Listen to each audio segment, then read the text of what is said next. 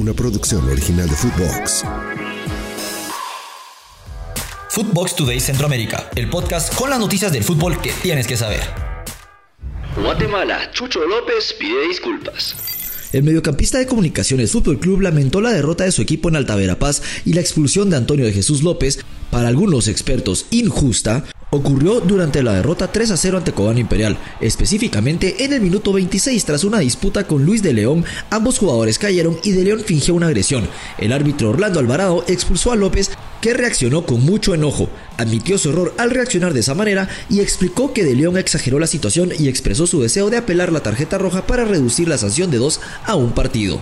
Antes de continuar con nuestras notas, los invito a que vayan y le den seguir a Footbox Today Centroamérica. Escríbanos qué les pareció este episodio y nos califiquen con 5 estrellas. El Salvador, Platense no es de segunda. El entrenador de Platense envió un mensaje directo a quienes consideran que su equipo debería estar en segunda división en lugar de la Liga Mayor.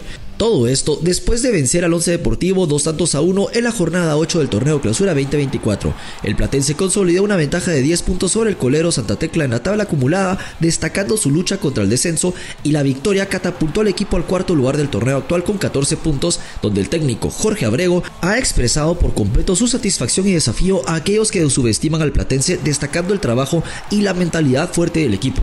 Abrego elogió la transformación del equipo en el segundo tiempo del partido contra el Once Deportivo, donde lograron revertir un marcador adverso de 1-0 al descanso.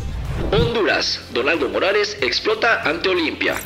El exjugador del Motagua, Donaldo Morales, expresó su descontento en redes sociales después de la derrota de su antiguo equipo ante Olimpia en la jornada 7 del torneo Clausura 2024. Morales, exportero del FC Motagua, criticó la falta de rebeldía y orgullo en el equipo, afirmando que les vale ganar o perder. Destacó también que en su época jugar un clásico era motivo de orgullo y dignidad, pero actualmente percibe una actitud diferente en el equipo.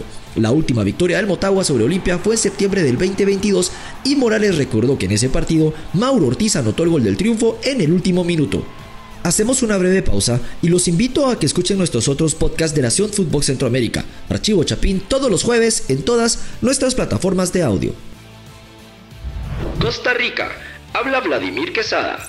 El entrenador Vladimir Quesada expresó su dolor y desilusión tras la eliminación del Saprissa en la Conca Champions ante el Philadelphia Union. A pesar de resaltar que el equipo estuvo cerca del éxito y generó varias oportunidades para ganar, lamentó la pérdida en el tiempo extra y Quesada defendió el rendimiento del Saprissa, insistiendo en que merecían la victoria. Reconoció que el partido fue difícil, pero destacó los esfuerzos del equipo y su creencia en la posibilidad de ganar. Aunque por momentos se mostró insatisfecho, consideró que la experiencia servirá como parámetro y recordó la calidad del equipo como tricampeón nacional costarricense. A continuación les dejamos los resultados más importantes del día de ayer.